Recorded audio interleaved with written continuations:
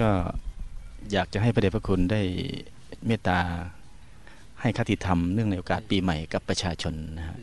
อันนี้อันหนึ่งพระเดชพระคุณ อันที่สองก็คือว่าเมื่อไม่นานมานี้กับผมได้ดูทีวีจากช่องหนึ่งผมก็จำไม่ได้ครับผมมีสุภาพสตรีท่านหนึ่งเนี่ย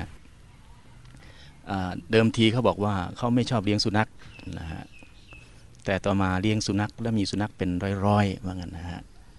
เขาพูดกับผู้ชมทางพิธีกรก็ถามว่าเพราะเหตุใดถึงได้เลี้ยงมากขนาดนั้นนะฮะสตรีผู้นี้ก็ตอบว่าเลี้ยงสุนัขนี่ได้บุญ100%ว่างั้นนะถ้าหากว่าไปเลี้ยงทำบุญเลี้ยงพระนี่อาจจะ50-50ว่างั้นนะฮะในประเด็นนี้พระเดชพระคุณคิดว่าชาวพุทธควรจะทำความเข้าใจในเรื่องนี้อย่างไรนะเพราะว่าถ้าพูดออกไปอย่างนั้นนี่มันรู้สึกเสียหายมากครับผมก็ไม่เสียหายเลยหรอกก็แสดงเราจะได้รู้ว่าแกเข้าใจแค่ไหนคือเราจะได้รู้หนึ่งตัวคนนั้นสองรู้กว้างออกไปว่าสังคมไทยเป็นอย่างนี้กันหรือเปล่าแล้วก็รู้ด้วยว่าความเข้าใจต่อเรื่องพุทธศาสนาหลักธรรมที่คนไทยเรามีแค่ไหนแล้วเราจะได้เอามาเป็นฐานในการที่จะคิดแก้ปัญหานะก็ดีนะเลยว่าแกว่าทำบุญให้หมาดีกว่าถวายพระใช่ไหมมันอยู่ที่ว่าอะไรเป็นเกณฑ์ตัดสินหนึ่งแกเข้าใจความหมายของคำว่าบุญว่าอย่างไรและสองแกใช้เกณฑ์อะไรตัดสินในความเป็นบุญนั้นนะมันก็โยมอยู่ด้วยกันแหละถ้าเข้าใจความหมายของบุญแกนึกว่าบุญเป็นอะไรเป็นก้อนๆพอไปทำอะไรแล้วก็มันได้บุญอันนั้นขึ้นมาเป็นชิ้นเป็นอันนะแกไม่ได้นึกว่าไอ้บุญก็คือคุณสมบัติที่ดีที่เกิดขึ้นในชีวิตจิตใจของคนใช่ไหมคุณสมบัติอันนี้มันก็มาเป็นตัวเราที่จะเรียกว่าปรุงแต่งก็ได้มันก็คือมาสร้างสรรค์ชีวิตของเราให้เจริญงอกงามขึ้นไปมีคุณสมบัติดียิ่งขึ้นเพราะฉะนั้นบุญก็มีหลายด้านบุญด้านจิตใจด้านความมีเมตตากรุณาเอื้อเฟื้อเผื่อแผ่บุญด้านความมีจิตใจเข้มแข็งนะการมีสติสมาธิการมีความเข้มแข็งเพียรพยายามความขยันอดทนแล้วก็บุญด้านปัญญาความรู้ความเข้าใจอะไรต่างๆโลกต่อชีวิตอะไรต่างๆเหล่านี้อันนี้ก็คือบุญที่เป็นคุณสมบัติในชีวิตที่ทำให้ชีวิตของเราเจริญงอกงามไปเรื่อยๆจนกระทั่งว่าไอ้ตัวบุญเนี่ยมันเป็นเด่นที่ปัญญาและปัญญาก็จะเป็นตัวพัฒนาบุญทำให้คุณสมบัติในตัวเราเป็นพื้นฐานของการที่จะเจริญก้าวหน้าไปจนเป็นพระพุทธเจ้าได้เนี่ยเป็นพระอรหันต์ได้อันนี้นี่มองในแง่ภายในนะคือว่าไอ้ตัวเองเนี่ยทำบุญแล้วเนี่ยมีคุณสมบัติอะไรดีเกิดขึ้นในตัวเองแล้วตัวเองนี่ได้พัฒนาไปเจริญงอกงามไปแค่ไหนแล้วไปเลี้ยงหมาแล้วตัวเองมันพัฒนายังไงบ้างนะมีคุณสมบัติอะไรดีขึ้นมาบ้างนะก็คิดดูกันละกันมันได้อันหนึ่งคือได้ปีติปรับปลื้มใจเพราะคนเรารักอะไรชอบอะไรทำให้แก่สิ่งนั้นได้ตามใจตนสนองความต้องการมันก็เกิดความสุขแล้วมันก็มาพร้อมได้ปีติความปรับปลื้มใจก็ได้บุญในแง่นั้นก็เป็นสิ่งที่ดีแต่ว่ามันต้องมีปัญญาด้วยแล้วเราได้มองเห็นไหมว่าที่เราทำนี่มันจะเกิดประโยชน์กับชีวิตของเราก็ครอบครัวก็สังคมอย่างไรการทำบุญ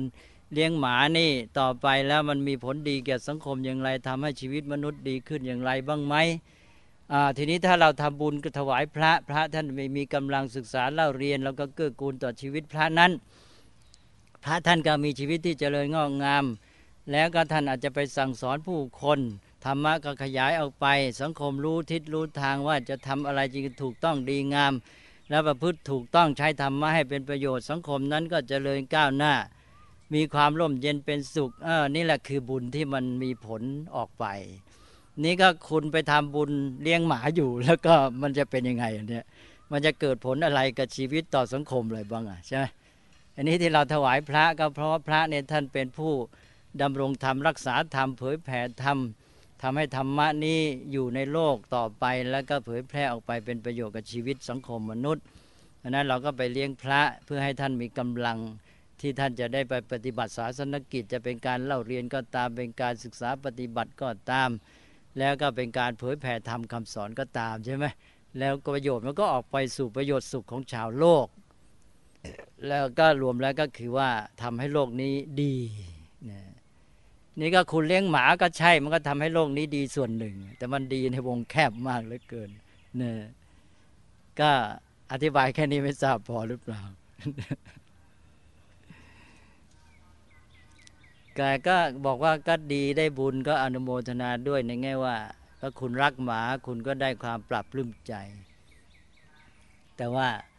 มันถ้าพูดแรงมันเสียนะคือคนเราพอจิตมันไปผูกพันอะไรเนี่ยรักมากแล้วมันยึดติดต่อไปเนี่ยเอาหนึ่งในแง่ของจิตใจคุณจะเกิดไอ้สิ่งที่ตรงข้ามกับบุญคือบาปได้ง่ายพอใครมาทำอะไรต่อสุนัขของคุณเนี่ยคุณจะโกรธแล้วบาปก็เกิดขึ้นใช่ไหมเอาแล้วทีเนี้ยเรื่องวุ่นวายก็เกิดขึ้นต่อไปจิตคุณเกิดยึดเรื่องหมาเข้าไปรักหมามากถ้าเอาในแง่เชื่อเรื่องตายแล้วเวียนว่ายตายเกิดจิตยึดหมานี่ตายแล้วไปเกิดเป็นหมาอีกแล้วทำไงใช่ไหมคือคนเรานี่จะไปเกิดเป็นอะไรอยู่ที่ภูมิจิตคุณสมบัติของจิตแล้วก็ความผูกพันถ้าจิตมันไปยึดติดอะไรมันก็ไปหาสิ่งนั้นมันเป็นเรื่องธรรมดานะระดับจิตหนึ่งแล้วก็สิ่งที่จิตเกาะเกี่ยวยึดหน่วงหนึ่งเหมือนอย่างที่เขาพูดถึงหลวงปู่สมเฝ้าทรัพย์ไงนะแกยึดติดผูกพันกับเรื่องทรัพย์นั่นก็เลยตายแล้วไม่ไปไหนเลยก็เลยไปเฝ้าทรัพย์อยู่นั่นแหละอาจจะไปเกิดเป็นตัวอะไรสักตัวหนึ่งที่ไปอยู่ใกล้ๆกับไอ้ขุมทรัพย์นั้นก็เหมือนอย่างในเรื่องโบราณที่มีในคัมภีร์ที่ว่าเขาไปฝังทรัพย์ไว้นี่รู้คนเดียวต่อมาจะตายก็ไม่ทันบอกใครใช่ไหมจิตมันก็ห่วงขุมทรัพย์นั้นก็เลยตายไปเกิดเป็นตัวอะไรจำไม่ได้แหละเฝ้าขุมทรัพย์อยู่ที่นั่นเองก็ไม่ดีเนี่ยเพราะนั้นก็ต้องระวังคือต้องมีปัญญาเยอะๆคนที่ทำบุญเนี่ยยิ่งมีปัญญามากเท่าไหร่ก็จะยิ่งสามารถพัฒนาบุญขึ้นไปเพราะบุญเนี่ยมันเป็นด้านจิตใจแล้วในจิตใจตัวสำคัญองค์ประกอบหนึ่งที่ทางพุทธศาสนาแยกออกไปเลยแยกไปเป็นตัวสำคัญมากก็คือปัญญาอาศัยใจอยู่เป็นคุณสมบัติของจิตใจแต่เพราะเป็นเรื่องใหญ่มากเป็นแดนหนึ่งเลยพุทธศาสนาก็แยกเอาปัญญานี้ไปออกเป็นแดนเพราะฉะนั้นตอนแรกจะพูดรวมๆว่าบุญต่อไปพอเป็นบุญขั้นสูงจะเอาปัญญามาเป็นตัวใหญ่เลยปัญญาจะเป็นตัวใหญ่เป็นตัวนำของบุญแล้วปัญญาจะมาพัฒนาบุญให้มันได้ผลดียิ่งขึ้นแล้วเอาไปใช้ประโยชน์แล้วปัญญาจะเป็นตัวที่เอาบุญไปใช้ประโยชน์ได้คนที่มีแต่บุญไม่มีปัญญามีบุญมีคุณสมบัติดีๆแต่เอาไปใช้ไม่เป็นใช่ไหมไม่ต้องพูดถึงทรัพย์ภายในที่มีคุณสมบัติดีๆในใจแล้วทรัพย์ภายนอกยังใช้ไม่เป็นเลยทีนี้คุณสมบัติภายในที่ดีก็คือทรัพย์ภายในถ้าคนมีปัญญาก็รู้จักใช้รู้จักพัฒนาคุณสมบัติที่เป็นทรัพย์ภายในของตัวเองพัฒนาไปได้อีกเนี่ยก็แม้แต่เอาไปร่างกายไปใช้จะทำประโยชน์หรือทำสิ่งที่เป็นโทษมันก็อยู่ที่ปัญญาเหมือนกันนะตกลงว่าต้องให้แกเข้าใจเรื่องบุญให้ครบเราจะแยกง่ายๆว่าเป็นทานศีลภาวนาก็ได้เป็นระดับที่เรียกว่าขั้นพฤติกรรมทั่วไปในการอยู่ร่วมกันกับเพื่อนมนุษย์ในการอยู่กับสิ่งแวดล้อมแล้วก็เรื่องของบุญในด้านจิตใจของตัวเองคุณสมบัติภายในซึ่งมีทั้งด้านความสุขแล้วก็ด้านของความเข้มแข็งมีสมรรถภาพแล้วก็ด้านของคุณธรรมความดีงามต่างๆและในที่สุดก็ปัญญาอย่างที่ว่าถ้าคุณคลุกอยู่กับสุนัขเนี่ยคุณจะได้อะไรขึ้นมาล่ะคุณจะจิตใจจะบางทีกลายเป็นว่าแคบลงวกวนแล้วก็จมแล้วก็เลยหมกตัวอยู่ตัวก็หมกอยู่แล้วก็ใจก็หมกอยู่แล้วปัญญาก็พลอยหมกไปด้วยพอหมกมันก็เลยแคบมันก็จมใช่ไหมก็ลองคิดให้ดีถ้าปฏิบัติไม่ถูกต่อสุนัขที่มีมากๆนะพฤติกรรมชีวิตก็หมกอยู่กับเจ้าสุนัขเหล่านี้จิตใจก็หมกหมุนเวียนอยู่เนี่ยปัญญาก็ไม่คิดเรื่องอื่นก็อยู่แค่นี้แล้วแย่เลยนะเพราะนั้นบุญอย่างนี้ก็ต้องระวังให้ดีก็ได้มากแต่ได้ด้านเดียวแล้วมันดิ่งแล้วก็พร้อมกันนั้นทำให้เกิดปฏิกิริยาพอบุญแบบนี้ที่ไม่มีปัญญาพอเนี่ยมันมีมากนะมันเกิดปฏิกิริยาบาปมากด้วยอย่าลืมว่ากุศลเป็นปัจจัยแก่อกุศลได้อกุศลเป็นปัจจัยแก่กุศลได้ใช่ไหมทีนี้กุศลในที่นี้คือบุญเนี่ยถ้าเราปฏิบัติไม่เป็นกุศลบุญนี่ก็เป็นปัจจัยแก่บาปนะ ก็หมายความว่าทั้งที่มีบุญเอาบุญนี่มาเป็นปัจจัยทำให้เกิดบาปขึ้นมาเพราะว่าอย่างเช่นว่าเรามีโลภะเราชอบเรารักยึดติดอะไรขึ้นมาเพราะสิ่งนั้นถูกกระทบเราเกิดปฏิกิริยาเกิดโทสะเพราะนั้นจากโลภะก็ทำให้โทสะเกิดขึ้นจากโทสะเพราะเกลียดในคนนี้ใครไปเกลียดในคนนี้ด้วยกับเราก็เกิดโลภะชอบราคะชอบในคนนั้นใช่ไหมเนี่ยอันนั้นท่านก็บอกว่าโลภะเกิดจากโทสะได้โทสะเกิดจากโลภะได้นะอันนี้เป็นเรื่องของระบบเหตุปัจจัยเป็นระบบความสัมพันธ์ที่ต้องรู้เข้าใจอันนั้นก็บอกคุณคนนั้นบอกว่าก็ดีแล้วแหละแต่ว่าต้องอย่าลืมพัฒนาปัญญาด้วยนะต้องเข้าใจอะไรต่างๆให้ถูกต้องนะให้บุญนี่มันมาเป็นคุณสมบัติที่พัฒนาชีวิตของเราขึ้นไปอีกต่อไปแล้วบางทีไปถึงระยะหนึ่งเนี่ยแกหมกตัวอยู่ใจแกติดอยู่แค่นั้นแล้วไม่รู้ตัวหรอกสุขมันก็เป็นปัจจัยให้เกิดทุกข์เพราะมันเป็นสุขธรรมดาใช่ไหมแล้วก็ต่อไปก็กลายเป็นว่าจากสุขที่มากก็ยิ่งทุกข์มากนะ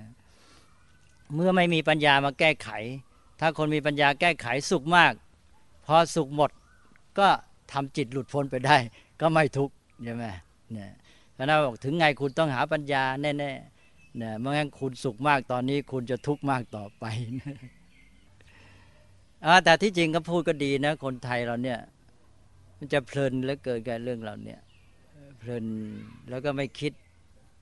ที่จะทำที่จะปฏิบัติไม่พัฒนาตัวเองเนี่ยคือเป็นวัฒนธรรมนอกจากคนไทยเราเนี่ยนะวัฒนธรรมทางจิตใจดีแต่ว่าขาดวัฒนธรรมแห่งปัญญาวัฒนธรรมแสวงปัญญาแล้วก็หย่อนในเรื่องวัฒนธรรมแห่งการทำวัฒนธรรมแห่งการกระทำเนี่ยไม่ค่อยมีซึ่งคู่กันนะวัฒนธรรมแห่งปัญญากับวัฒนธรรมแห่งการกระทำชอบเป็นฝ่ายรับฝ่ายเสพฝ่ายบริโภคนะถ้าต้องลงมือทำไม่ค่อยเอาทีนี้เด็กสมัยนี้ก็ถ้าติดเพลินกับเรื่องเสพบริโภคเนี่ยแกก็จะไม่มีนิสัยในการทำไอ้นิสัยในการทำมันก็ออกหลายทางเช่นการผลิตนะถ้าออกทางเศรษฐกิจก็ไม่มีนิสัยในการผลิตเป็นนักเสพบริโภคอย่างเดียวถ้าออกในทางอื่นก็คือไม่ทำการสร้างสรรค์อะไรทั้งนั้นนะมันคิดแต่เสพบริโภคหาความสุขไปจะอย่างนี้ชีวิตแล้วก็สังคมจะเจริญงอกงามได้อย่างไรเพราะนั้นวัฒนธรรมแห่งการกระทำนี้ต้องพัฒนามันก็เข้ากับที่พูดเรื่องความคิดเมื่อกี้แหละใฝ่ธรรมใฝ่รู้นะธรรมในที่นี้ทอสละอัมธรรมนะใฝ่ธรรมใฝ่ทอสละอัมธรรมได้ดีแล้วต่อไปก็มันก็มาสู่ใฝ่ธรรมทรหันมอใช่ไหมเพราะว่ามันโยงกันอยู่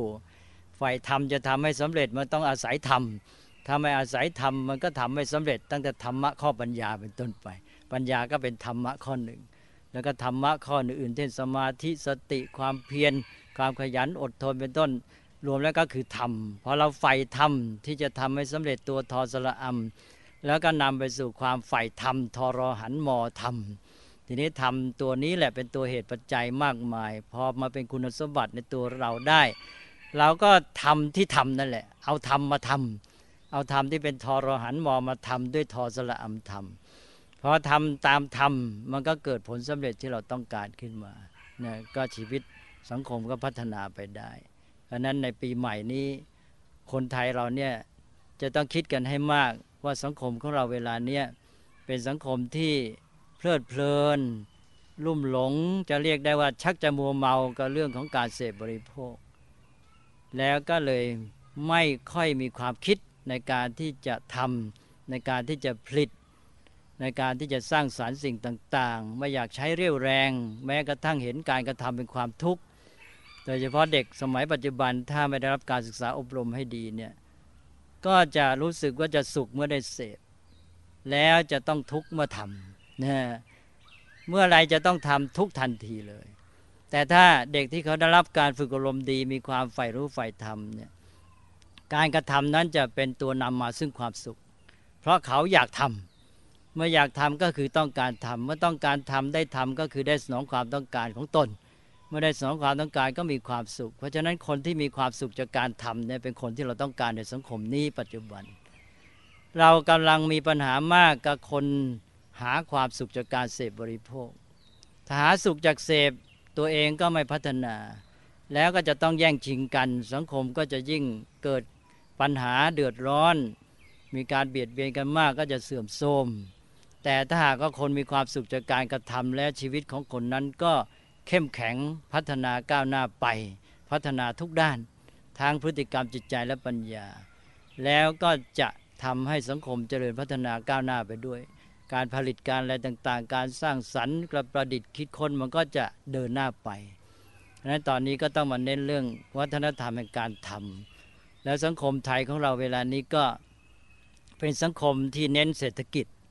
รัฐบาลเองก็เน้นเรื่องเศรษฐกิจมากตั้งเป้าว่าจะให้ประเทศนี้ได้พัฒนาเศรษฐกิจได้ตัวเลขต้องไปกี่จุดไม่รู้นะ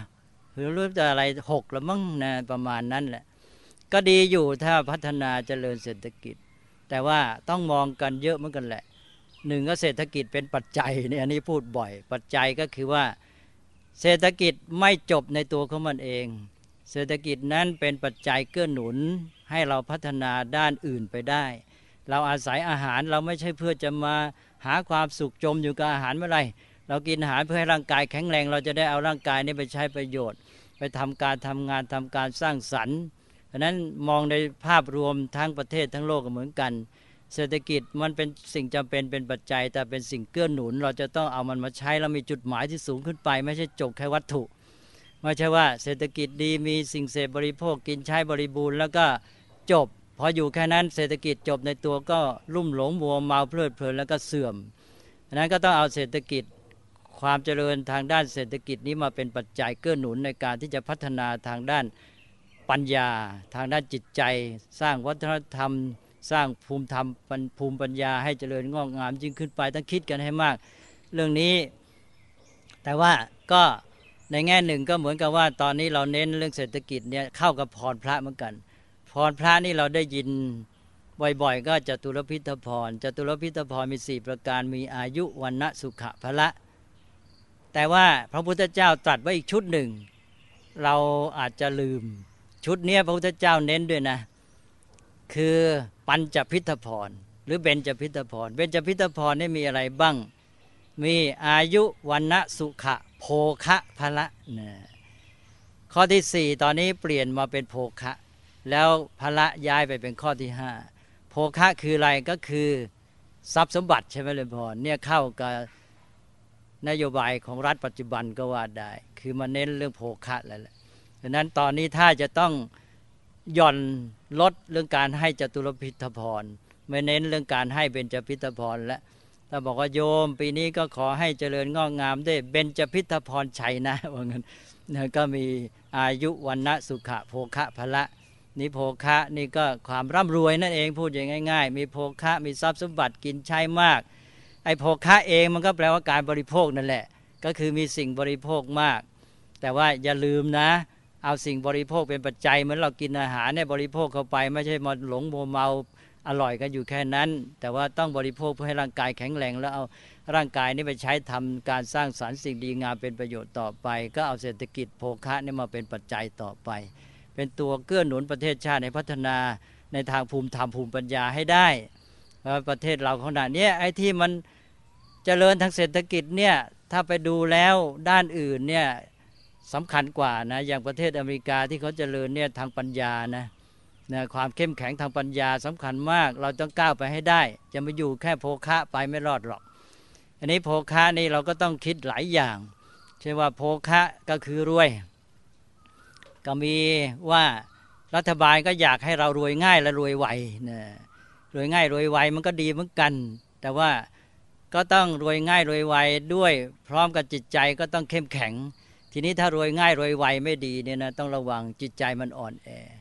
มันได้ง่ายๆแล้วก็ไม่พัฒนาไม่ฝึกนิสัยให้เข้มแข็งเพราะนั้นก็ท่านก็ต้องหาทางที่จะทำให้คนเนี่ยมีความเข้มแข็ง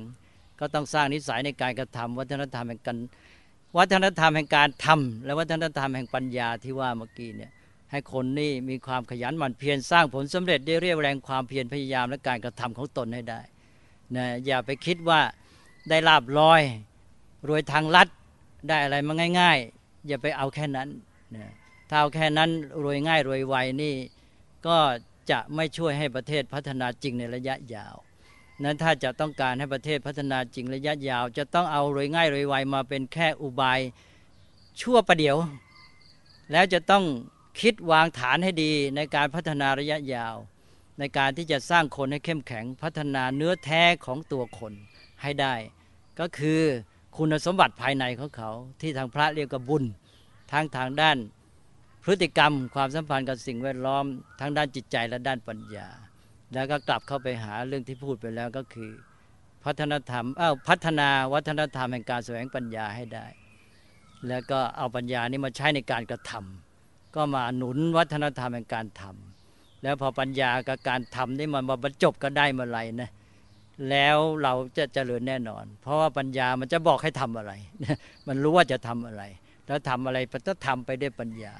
ทำด้วยปัญญาแล้วก็มาสนองจิตใจจิตใจต้องมีเจตนาที่ดีเจตนาที่ดีประกอบด้วยเมตตากรุณาเป็นต้นฝ่ายดีปรารถนาดีต่อเพื่อนร่วมชาติต่อประชาชนต่อโลกมนุษย์นี้แล้วเราก็เอาปัญญามานำทางแก่การกระทำทำการให้สำเร็จด้วยปัญญานำไปสู่การสนองวัตถุประสงค์ที่มีเจตนาดีที่มีจุดมุ่งหมายเพื่อความดีงามความร่มเย็นเป็นสุขร่วมกันและอันนี้ก็จะเป็นความสำเร็จก็พรปีใหม่ก็คิดว่าก็อยู่ที่กล่าวมาทั้งหมดเนี่ยซึ่งให้มองสิ่งทั้งหลายเป็นระบบความสัมพันธ์อย่าไปมองขาดตอนเป็นเรื่องเดียวๆแยกส่วนหรือสุดโต่งพอเราแยกส่วนมันก็มีแนวโน้มว่าจะไปสุดโต่ง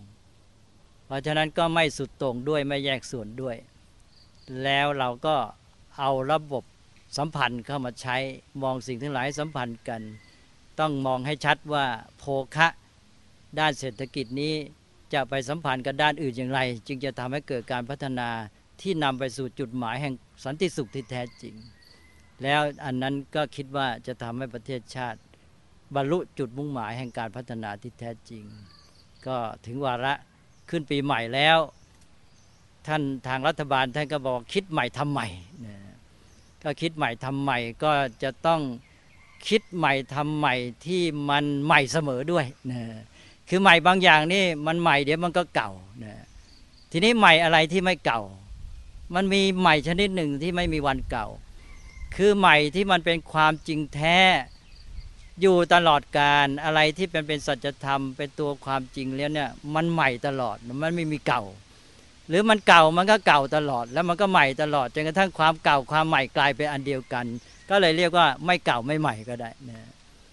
เพราะฉะนั้นตกลงว่าคิดใหม่ทำใหม่ก็ขอให้ไปถึงคิดที่มันยืนยงเป็นใหม่ตลอดกาลคือคิดให้ตรงให้ถูกต้องกับความเป็นจริงของสิ่งทั้งหลายแล้วอันนั้นก็คือคิดเป็นธรรมก็คือว่า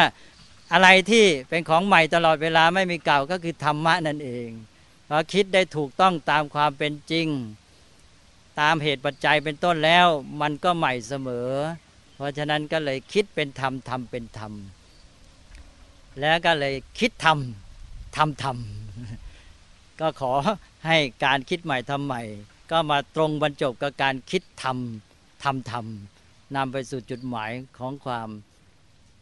เจริญผาสุก